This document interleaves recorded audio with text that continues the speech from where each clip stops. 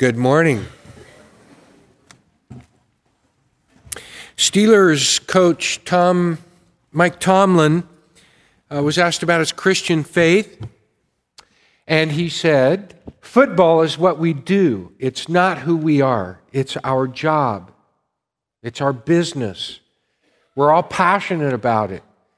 But faith in Christ keeps us and keeps it in perspective."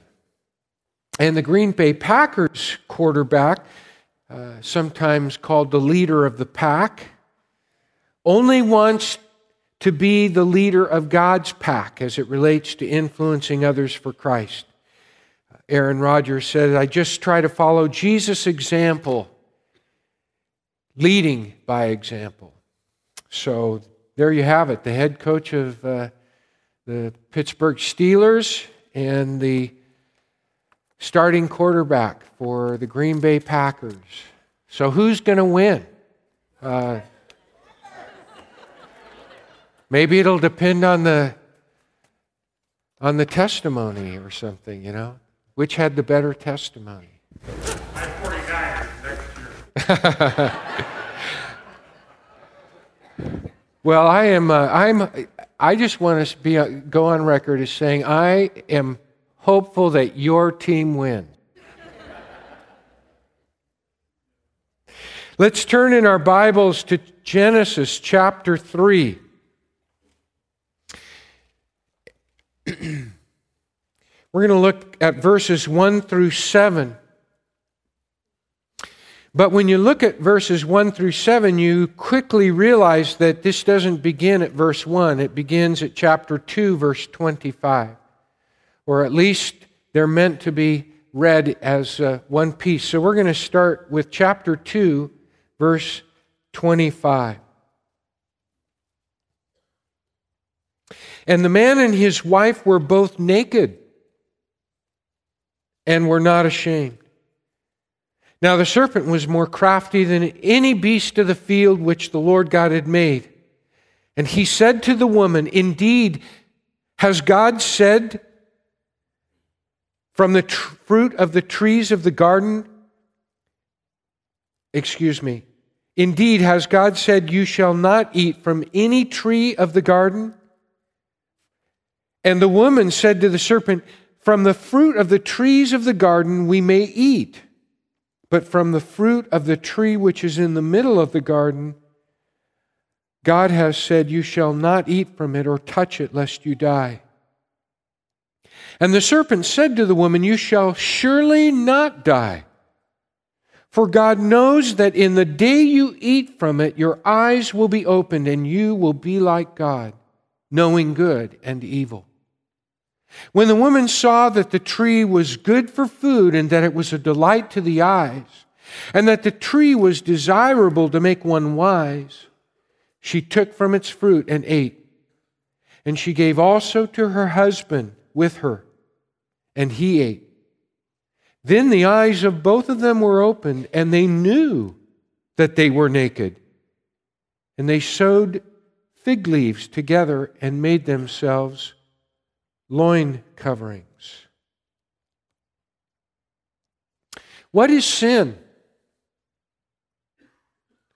In Berkeley, 1971,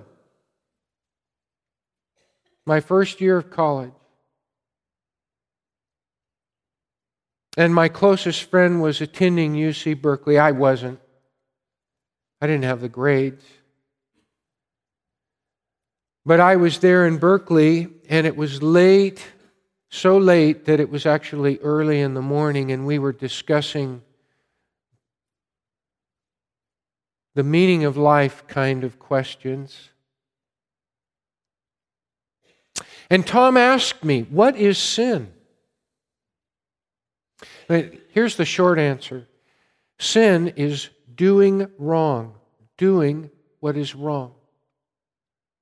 Now, the word sin identifies a kind of wrong in both the Old and the New Testament. The very word sin in English, S-I-N, you find it in your English translation in the Old Testament and the New Testament.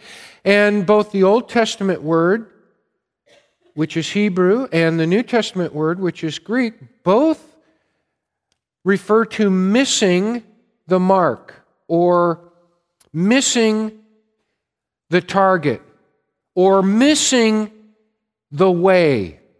Something to that effect. In fact, in Judges chapter 20, verse 16, it tells about an army of men, and there are 700 who are left-handed, and they're so skilled that they can hit a hare with their sling and not miss. And the word "and not miss" is the word that elsewhere in the Old Testament is translated sin. Or Romans chapter 3, verse 20. All have sinned, and then what does it say? Fall short. I remember even reading in Xenophon, the Anabasis, which is just, it's not Bible literature, that's Greek. Belongs to what we call classical Greek literature. And a general, a mercenary, a Greek mercenary general,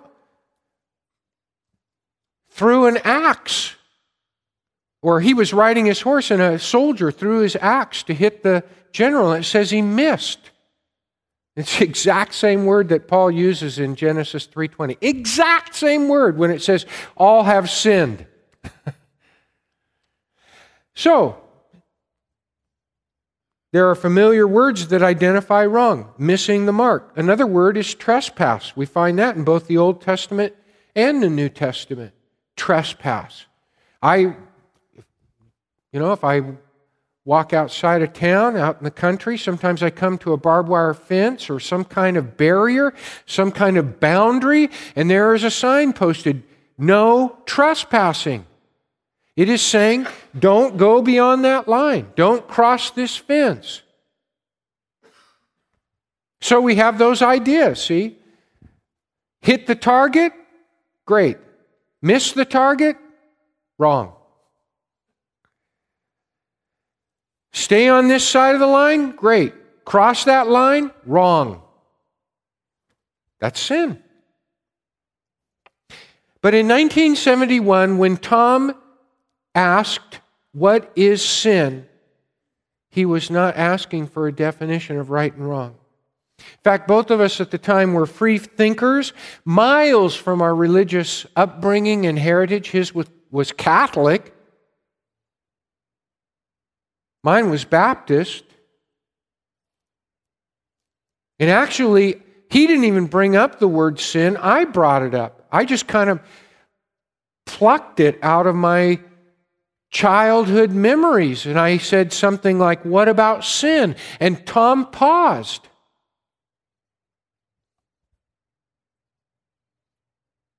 And then very seriously said, "What is sin?" And I knew immediately, because of the context and the countenance of Tom and the direction of our line of questioning and discussion and where our lives were going, that Tom's question, "What is sin?" was not a question at all. It was a protest.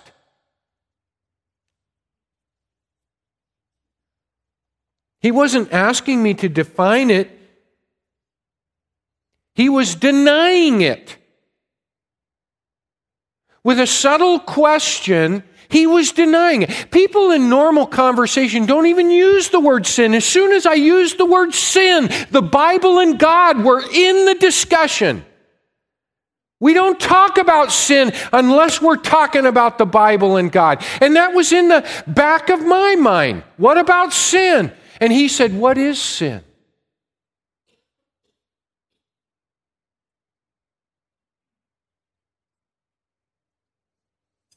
His question was so subtle, so disarming. It stumped me. It even paralyzed me. I didn't know what to say. At that time in my life, I ignored God. I even rebelled against God. But I had never actually doubted the existence of God until then. That was 1971. 40 years ago. And 40 years later, there are more Toms today than 1971.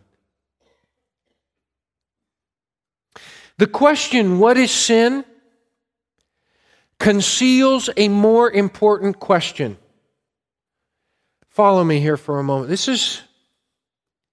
I really wrestled with this week.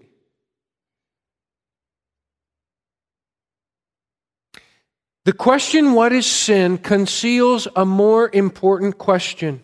And that more important question is, what is good?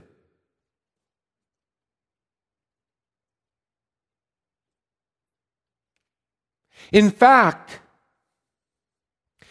if you do not know what good is, you cannot say what is wrong.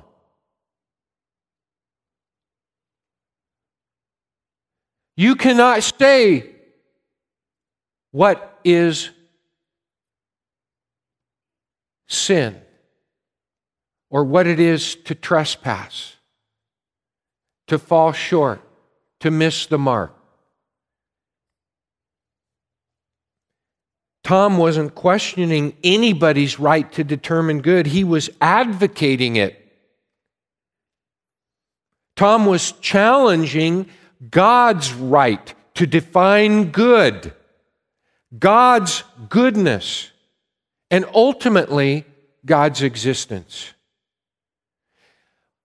We need to personalize this. Do you have a clear picture of good? If you're fuzzy on what is good, you will have an impossible time answering what is sin. Now, you can memorize the 613 mitzvot, that is commands, in Genesis, Exodus, Leviticus, Numbers, and Deuteronomy, in the Torah. 613 commands, just to begin.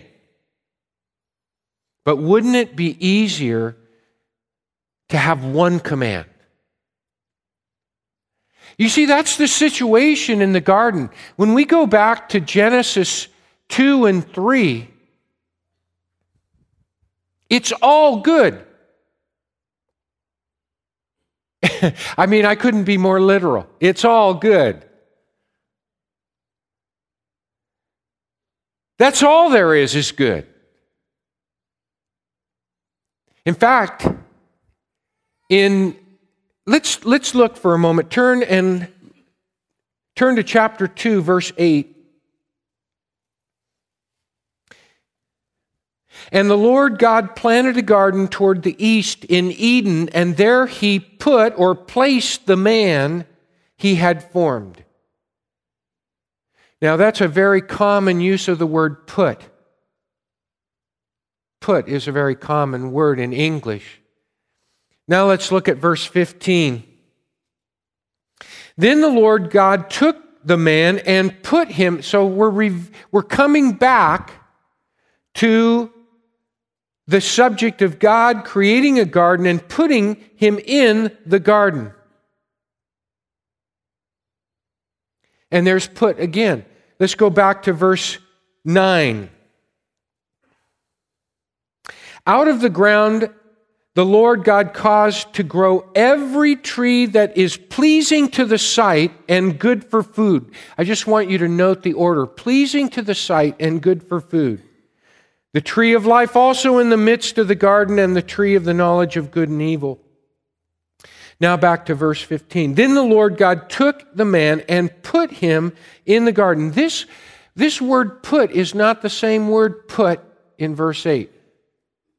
This word, when used of God, has the notion of rest and safety. It also is used of God putting something in the sense of dedicating it within His presence. So when you read that word put there, it kind of jumps out at you. And then what does it go on to say? Now this is you might say, well, why use this verse and not verse 8? Well, because here He's setting forth His purpose for putting man into the garden. He put him in there for rest and safety, in a sense, for the dedicated fellowship that he was to enjoy with God. And then what does it say right after that? It says to cultivate and keep it. Now, what does keep it mean? Well, keep it is going to be informed by cultivate it. But what's interesting, and I don't have the time to... There are some excellent Hebrew scholars that would translate this worship and obey. In fact, the notion here is that man doesn't have to work the garden. That's part of his curse to work the ground, and doesn't occur until his banishment. There's really actually no literal object to, they supply the word it, but garden is masculine, and this infinitive is feminine. To work it does not coincide with the garden. Some would take this as the absolute. So you might almost think of it as service, as it's used, for example, in the synagogue, the same expression. And so maybe it would help your mind make the move to from work if you think of service in a dedicated sense. So God puts him in the garden to keep him safe for his special fellowship. And there, the man is to worship and obey. And what's the very next word? Well, the very next word to man is God's command.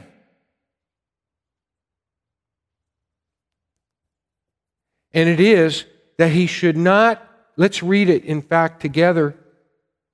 Verse 16, the Lord commanded the man, saying, from any tree, now that's very important, any tree of the garden you may eat freely, but from the tree of the knowledge of good and evil you shall not eat. For in the day that you eat it, you shall surely die.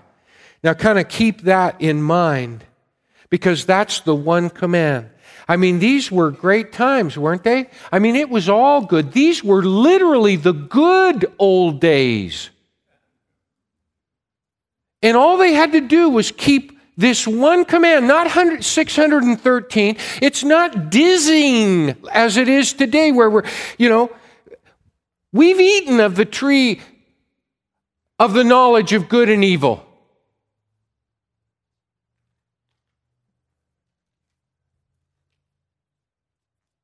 We're in the business of determining good now. That's what Tom was arguing. Who has a right to tell me what's good?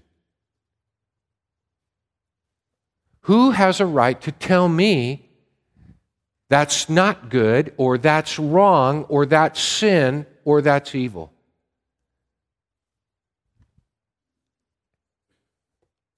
Now look at,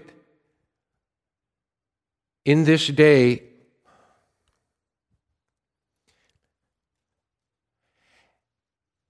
and the man and his wife were both naked. By the way, that's the word arom. In fact, it's plural in the passage right there, arumim. And the word crafty in description of the servant is arum. They're from the same root. You can look at the Hebrew letters, and even if you don't know Hebrew, you can see how similar they are. And one means naked, and one means subtle, crafty, clever. There are some uses in Proverbs that suggest foresight, prudence, insight. And the man and his wife were both naked and were not ashamed. And then you get to verse 3:1. Now the serpent was more crafty. It really should read, crafty as none other of the beasts of the field. Because it's not as though some of the other beasts were not as crafty, but they were crafty too. No, he is the only one who's crafty. That's the point. He's crafty as none other of the beasts of the field. And they're all, clearly, it says in verse 1, created of God. But this, the serpent, is crafty as none other. And that word crafty, what's the connection then? When you're reading, you see they were naked, arumim, and without shame. In other words, what? They're innocent. Maybe even naive. All they know is good. These are the good old days. And then verse 1, now the serpent was crafty, arum. And I think we're to see a contrast as well as a connection between the subtlety of the serpent and the innocence, even dependence of the man and his wife on God. Now, the serpent only talks 2 times.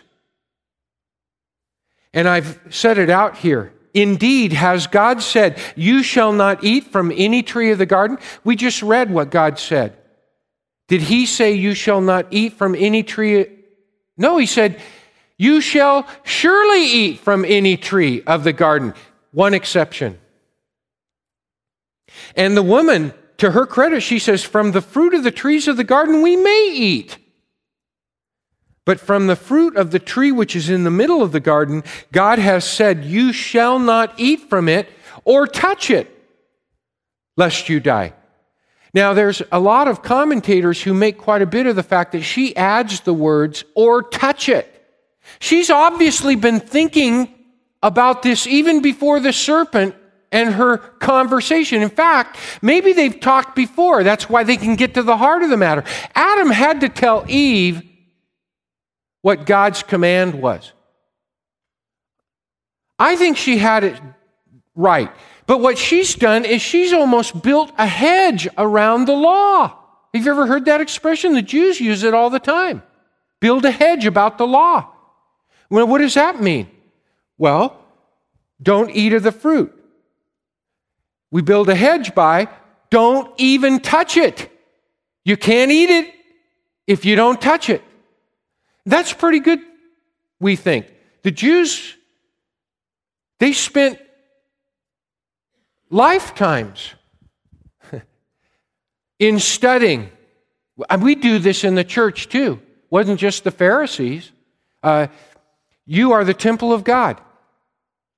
And because you're the temple, let me tell you how to keep the temple right and pure. Don't do this, don't do this, don't do this, don't do this. And pretty soon, we've lost sight of the good, and we've got our eyes on all the don'ts. And then when somebody says, what is sin? You go,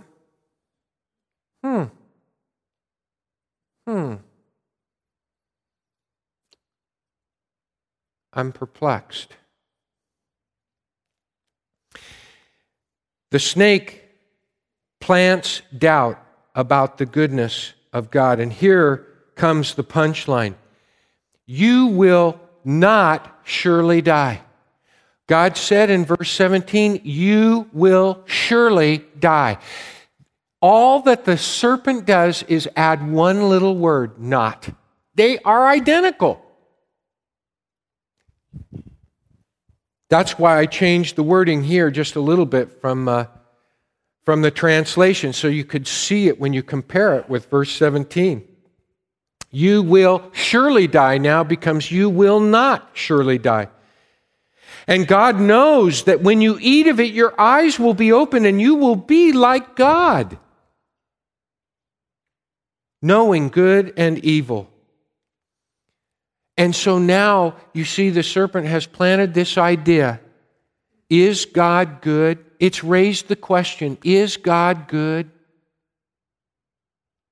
That's all I know is God's goodness. But now I'm wondering, is God keeping back the really good?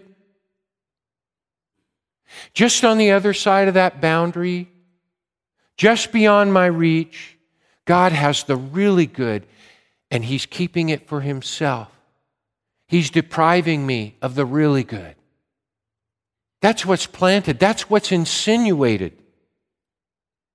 All of a sudden, what God said in verse 8, or what God made in verse 8, which was pleasing to the eye, every tree pleasing to the eye, good to eat, in that order. Now, we're thinking, that's not so good. There's something gooder. Yeah, there's something gooder. And God is not sharing it. It calls into question the goodness of God. It raises doubt about God. And the other issue that the serpent insinuates is that if I eat of this gooder tree, see? If I eat of this, then I'll have what God is depriving me. More good. They are not even thinking about the evil. They're just thinking about the good. And isn't that the way we're drawn into any disobedience or into any situation when we say, God doesn't know good? Pretty fundamental stuff. The issue is, who gets to decide what is good? The irony here is that in the next verse, when the woman saw that the tree was good, do you see that in verse 6? When the woman saw that the tree was good, who sees what is good in Genesis? God. Up until this point, 6 times in chapter 1, God saw that it was good. God saw that it was good. Verse 4, verse 10, verse 12, and then in verse 31, after everything's complete, He saw all that He had made, and it was indeed good. It was very good. But does God know what's good for you? The archetypal example of God's knowledge of what is good for you and for me is when He saw that man was alone, and it wasn't evil, it was not good. And so Eve, the creation of woman, becomes a prime example that God wants good for you.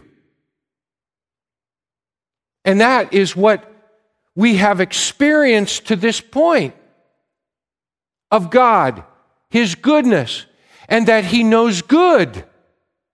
It's all good. But the doubt is, God is not altogether good. And He's keeping back what is gooder than all the good He has already provided. And now Eve, these are key words, see? Eve saw that the tree was good to eat. When did we hear that before?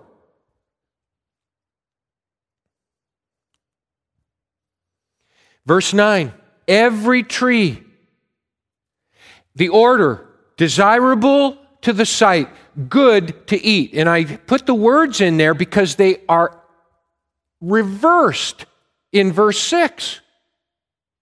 Eve turns the order on its head. In verse 6, not every tree, the tree that was out of bounds, that it was a trespass to eat of. That tree, she says, is good to eat.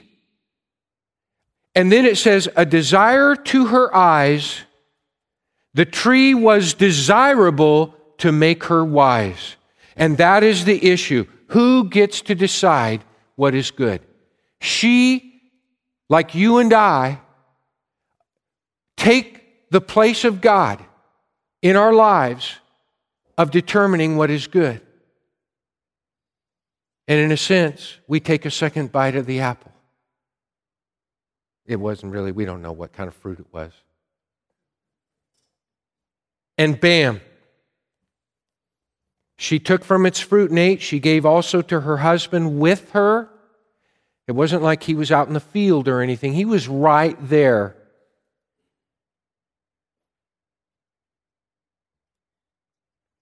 How quickly the transgression comes once the decision has been made. And what was the decision? I know good when I see it. But you see, ironically, everything up to this point suggests just the opposite, that God is not keeping something from them. He's keeping something for them, namely the good. And once they eat, what do they know? This new knowledge that they desired, this new knowledge that they wanted. Well, it was that they were naked. And here's the profound thing, is that all they see now is not good, but nakedness, shame, and they even see differences in each other that they didn't see before. And they cover their differences, and they hide from God. And relationship is broken between them and broken between them and God. Here they wanted to be like God. That's what the snake promised. But the irony lies in the fact that in the creation they were already like God. They'd been created in His image. They assumed they would enjoy the good once they decided what was good. But they really enjoyed no good. No good whatsoever. The good they saw, the good that they thought they would enjoy, was just the knowledge of their nakedness and shame. God and good go together. And the man and the wife are banished from the garden, and they are kept from the tree of life. But God has provided another tree of life. The tree of life for you and me is the cross of Jesus Christ. That tree restores relationship with God, and it's planted right in the middle of our sin, our orchard with trees of the knowledge of good and evil. And under every tree is a tom, but right in the middle, right there, is the tree of life, the cross of Jesus Christ. And it shows us the good. It restores relationship with God. It gives eternal life. It transforms us with the power and the promise that we are once again God's child. And it shows us the good. Jesus really had only one command.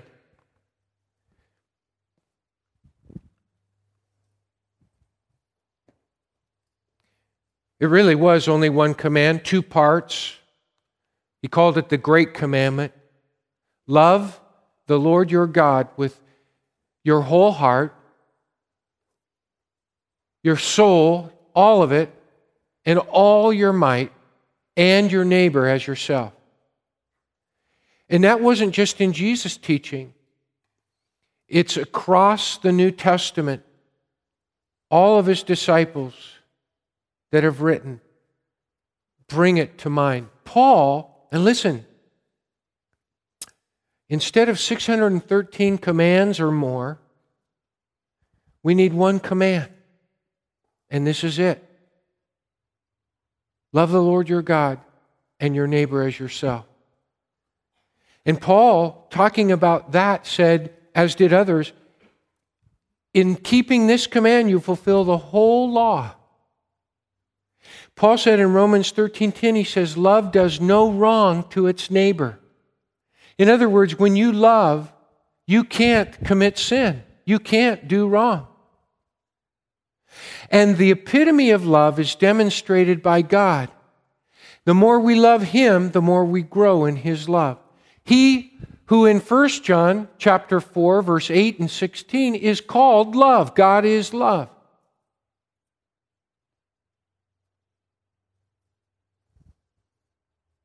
The beautiful thing is that it's still pretty simple. We just need to know what the good is. What is good? It's love. Now, philosophers will talk about good in terms of aesthetics or morality. But that's not the good that touches me. The good that touches me is the love of God. That's the good that touches me. That's the good of God at work, His love. And it's demonstrated in the cross of Jesus Christ. You may forget anything else I've talked about with respect to Genesis, but remember this. You define sin by knowing what is good. Just like the agent for the Treasury Department knows a counterfeit because he knows so well the authentic bill. Know the authentic good. God still defines good by who He is, and He loves you. And that tells you, He demonstrated it on the cross. That tells you and me, we don't need to doubt God's good. And His good is a good that is not just theoretical. It's a love that touches us. It's a demonstration of good in His love.